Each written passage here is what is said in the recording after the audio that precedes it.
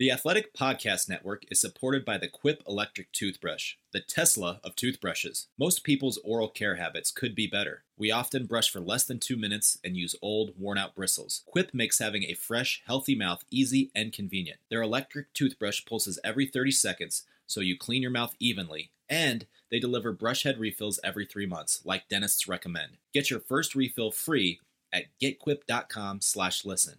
That's getquip.com/listen.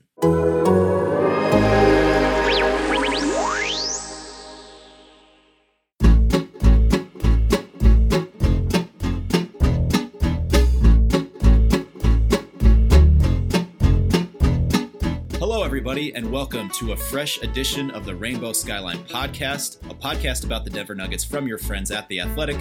My name is Nick Kosmider, and I am joined, as always, by my colleague, Kendra Andrews. And we're coming to you the morning after the Nuggets came back from 23 down to beat the Spurs.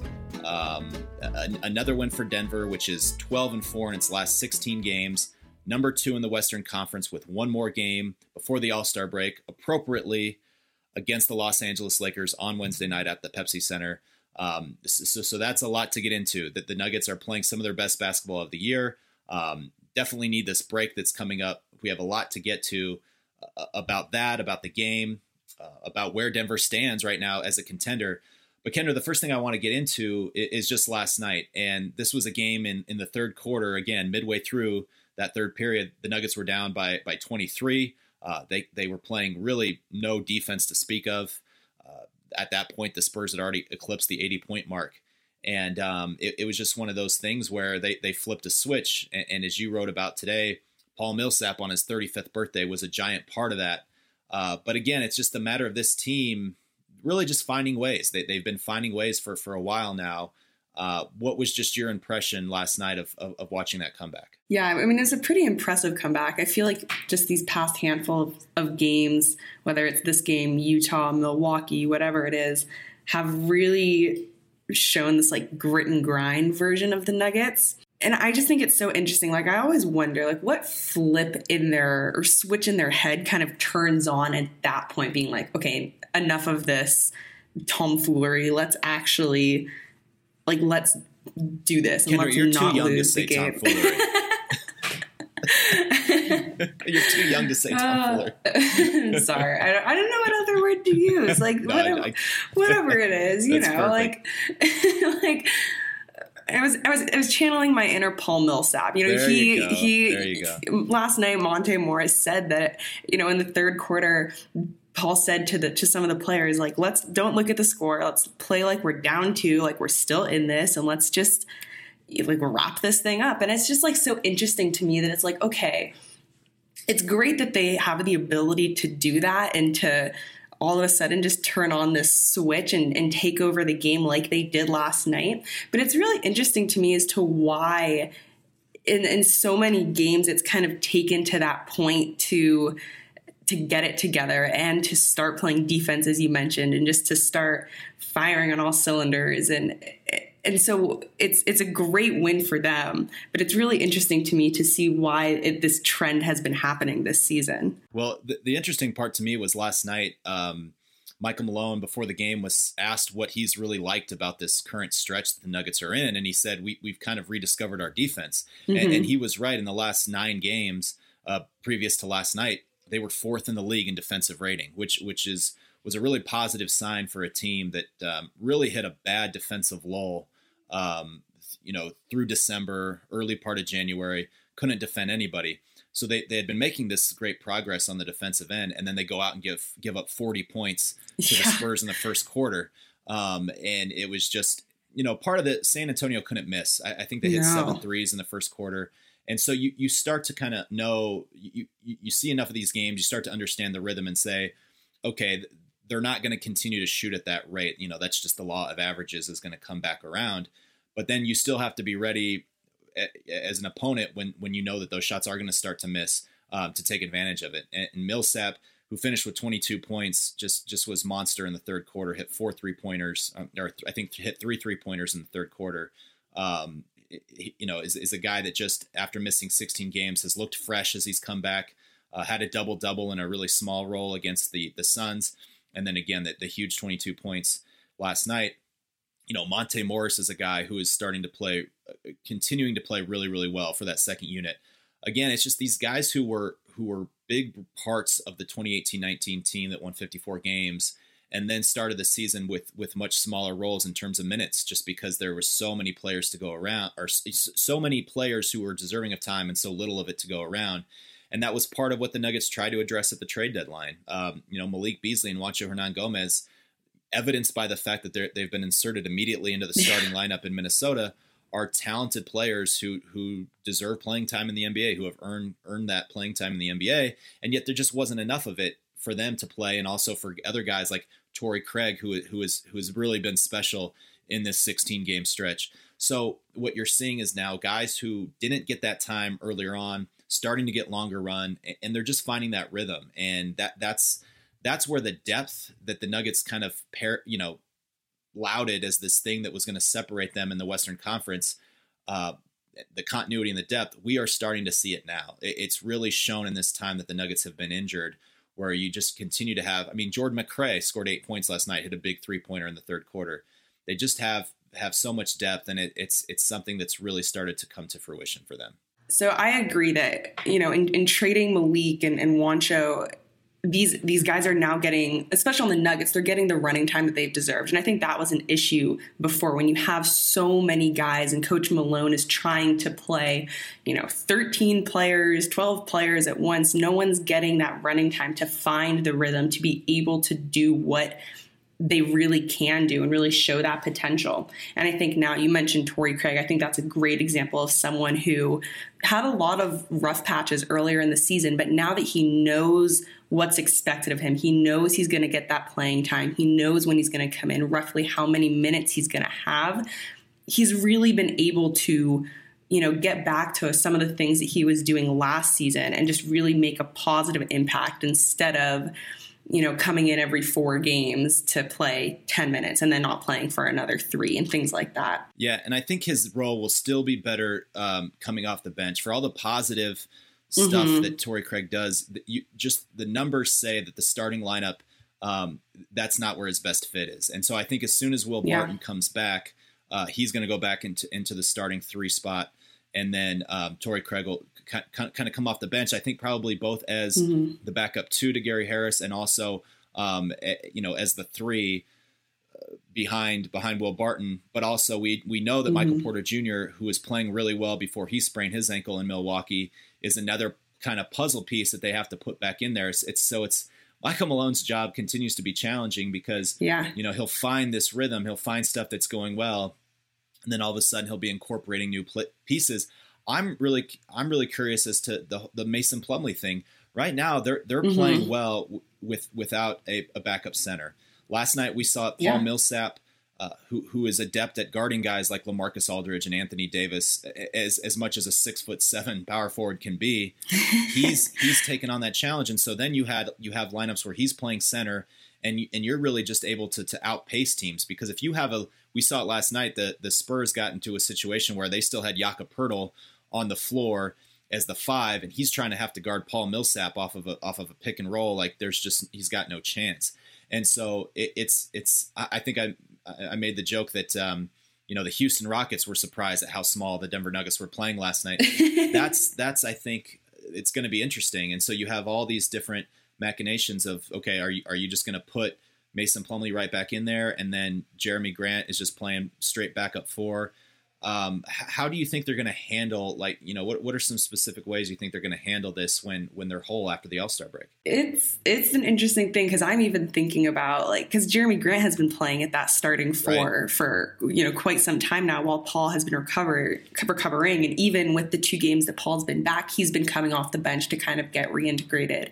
And when the Nuggets had literally no guys on their bench, they're playing a 7-man rotation and all these different things, you saw, Jeremy spend time at the 5. As you mentioned, now Paul's spending time at the 5, and they've adapted and they've played so well with that. So I do think it's, I can only think that it's going to be hard to integrate Mason Plumlee back when he's recovered. And that's not to say that he wasn't playing well or he's not a good backup center. No, it's not a knock on Mason Plumlee whatsoever. But you're seeing how well this team is playing and how they're gelling and winning like without him.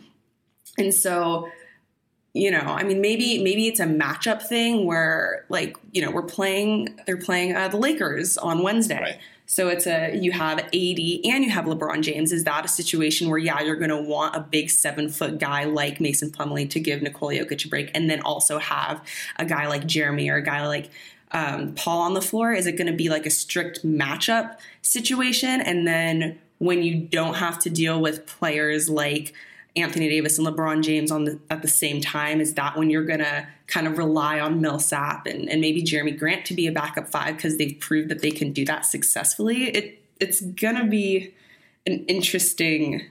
Yeah, like you're probably not going to be playing, you know, the Jokic Plumlee combo when you're on the floor when you're playing the Houston Rockets. It is going to be interesting. And you know, look, last year, quite honestly, Mason Plumlee didn't play well in the playoffs. And is it a situation now where you just try to – but they also didn't have last year – they didn't have 2 power forwards who could also play center. Like they had Paul Millsap, and then Trey Lyles was in the mix but wasn't really giving them anything. And so now you have a very capable starter-level backup power forward in Jeremy Grant, who's shown he can also play the 5. Paul Millsap can play both positions. And so I really think when the playoffs come around, it's going to be the 3 of those guys who more or less rotate into those front court positions. Now, you mentioned the Lakers. That's a great example when you have a team that will play Dwight Howard and JaVale McGee and LeBron James all on the floor at the same time and just try to punish people on the boards. Well, maybe now you have an answer to that as well. So it's going to be interesting. Michael Porter Jr. is going to be kind of a fascinating deal to me because you look at a game like last night, they win 127-120. Fans love that. You know, you mentioned grit and grind, but there was instances last night in which it was just like nobody is grinding on defense at all. And, and I'm curious to see, while fans love this, they love that the offense has come around. That's not how Michael Malone wants to win games, and that's just the reality of it. He that's as great as his offense can be. He's not going to give in on this. Like we're just going to play this track meet. They've worked too hard. It's too important for them to just let go of the rope on defense. And again, you saw the evidence of the last 9 games or so, part of this overall 12-4 stretch in which the defense has really started to come back around, and that's helped them a lot. So, you know, Michael Porter Jr., we know that the reason that he hasn't been able to play at certain times is because of the fact that his defense hasn't been there. A rookie has a lot to figure out. So it's going to be really fascinating to me when they come back from the All-Star break and go to Oklahoma City for that first game, and everybody's whole, what that rotation looks like. Again, it's proverbial good problems to have, but these were, I think, actual problems early in the season, and it's going to be up to Malone to navigate that all. I want to hit on a couple other things about the game. Jamal Murray, 3 points in the first half, scores 23 in the second half, and afterwards talks about how much pain he was in, how he almost didn't play to start the game. He was even closer to not returning after he dinged his injured ankle in the first quarter, had to go back to the locker room and get it checked out. He's talking about how he's playing through a ton of pain, and it's been a challenge. He talked to his dad at halftime of the game last night to talk about where they were at, what the situation was, and he talks about just sort of the mentality of wanting to come back and be there for his team.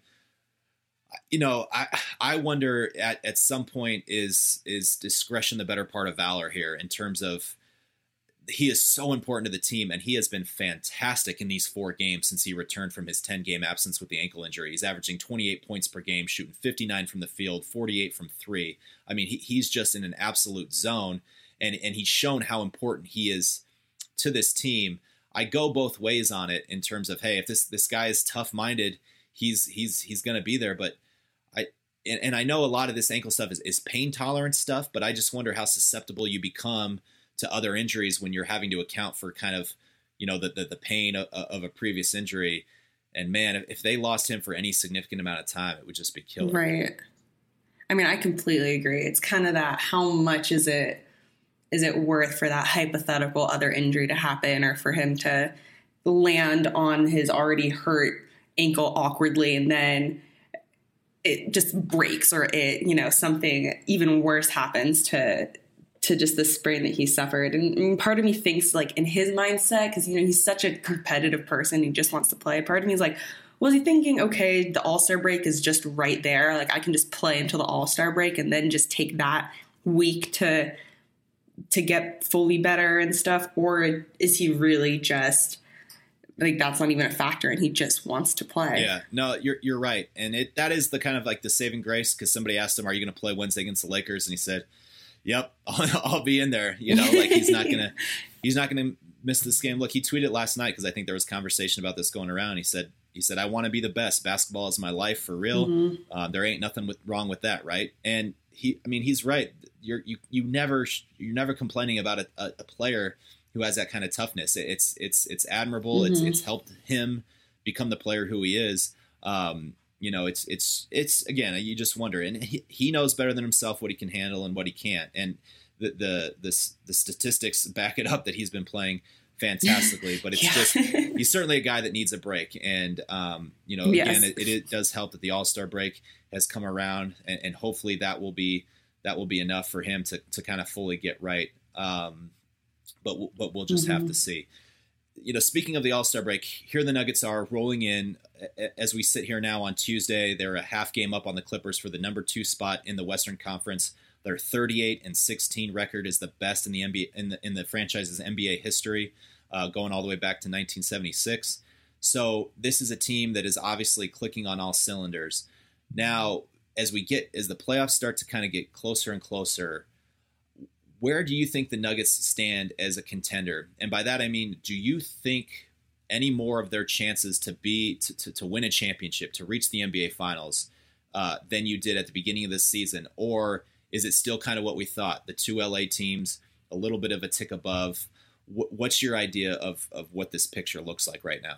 100% like transparency, because this is my first season covering the Nuggets, and so when I started this season, a lot of what I knew about them and their chances were, okay, I watched them in the playoffs last season, and I'm just hearing a whole lot of talk, and I was like, okay, maybe, like, we'll see, I don't really know. And then as the season started, I think, especially in that kind of middle of the beginning of the season, I was like, I don't really know. And then recently, they've just been playing at like a whole nother level, I think. And in my mind, that has kind of upped their chances of being a true contender when it comes to them competing with the LA teams. I think that they could probably beat the Clippers. Interesting. Where I get hung up is kind of, and that's why I'm really interested to see how they play on tomorrow on Wednesday against the Lakers. I'm really interested to see how they're going to handle that team. But overall, I mean, I think that just how they've been playing since, like, you know, mid-January, these past couple weeks, has really just, I mean, Nikola Jokic has been on a whole other level. As you mentioned before, Jamal Murray, since coming back from his injury, has been on a whole other level. You're finally seeing the depth that has been just such an asset for them finally coming together and actually providing what this bench was expected to provide from the beginning of the season. I think all of that's really coming together, and this is the time when it needs to. Like, you're almost you're past the halfway point. You're almost in that final stretch of the season to the postseason after the All-Star break. This is when you want to be really climbing, and that's exactly what the Nuggets are doing in my mind. I think the Clippers are going to be a tougher out for them than the Lakers are. I just think that the 2 star wing perimeter players that the Clippers have in Kawhi Leonard and Paul George, you know, the Nuggets I think are equipped to handle a player like that. And we haven't seen them play that duo yet. And so we'll get a better view of this after the All-Star break when they play a couple more times. And, you know, maybe they'll have both guys in the lineup, but with how many games that Kawhi Leonard takes for load management and Paul George kind of doing the same, it's hard to say whether we'll actually see that iteration of the team before the playoffs begin. You know, I like that matchup better for them. I'm still not convinced that it's one that they could win in a 7-game series. But I will say this, I think my view of where Denver sits as a contender has been is higher now than what it was at the start of the year. And part of that is because I just think they're more equipped. The two biggest additions to this team in Jeremy Grant and Michael Porter Jr., I think are giving them wrinkles that we maybe didn't see coming in terms of the defensive versatility in Grant's case, and then just how much of a scorer Michael Porter is and the mismatches that he can create on that end, both as a scorer and as a rebounder. Those are things that I think they'll be able to add in certain situations in some of these matchups that are going to give them a leg up that they didn't have last year. They really struggled to guard to guard wings on the perimeter last year. Guys like Mo Harkless and Rodney Hood killed them. Derek White, a couple games in the Spurs series, a bigger guard. And then really they did not have a guy who could just go get a shot. And they were really missing that a season ago. Jamal Murray had his flurries in which he was fantastic. But then game 7 against the Trailblazers, when he goes 4 of 19, you saw that they were really missing another guy who could go score with ease. And that's what Porter provides. So those two guys, I think, added to what they already have. The fact that Paul Millsap, provided he stays healthy, is really playing very well, shooting the ball as well as he has in his entire career. Will Barton, obviously the bounce back that he's had from a year ago, even though he's dealt with a little bit of injury lately, not quite the same guy that he was right out of the gate, but has still been very solid.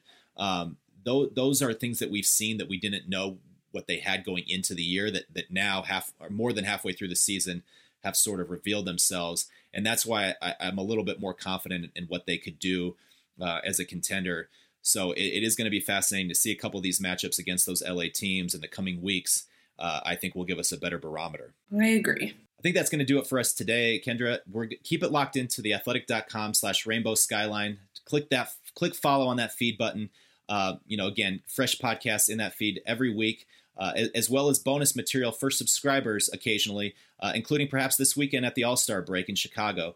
So in order to get those bonus episodes, you got to be a subscriber. That'll also get you all of our content. We got a Nikola Jokic week coming up here at The Athletic.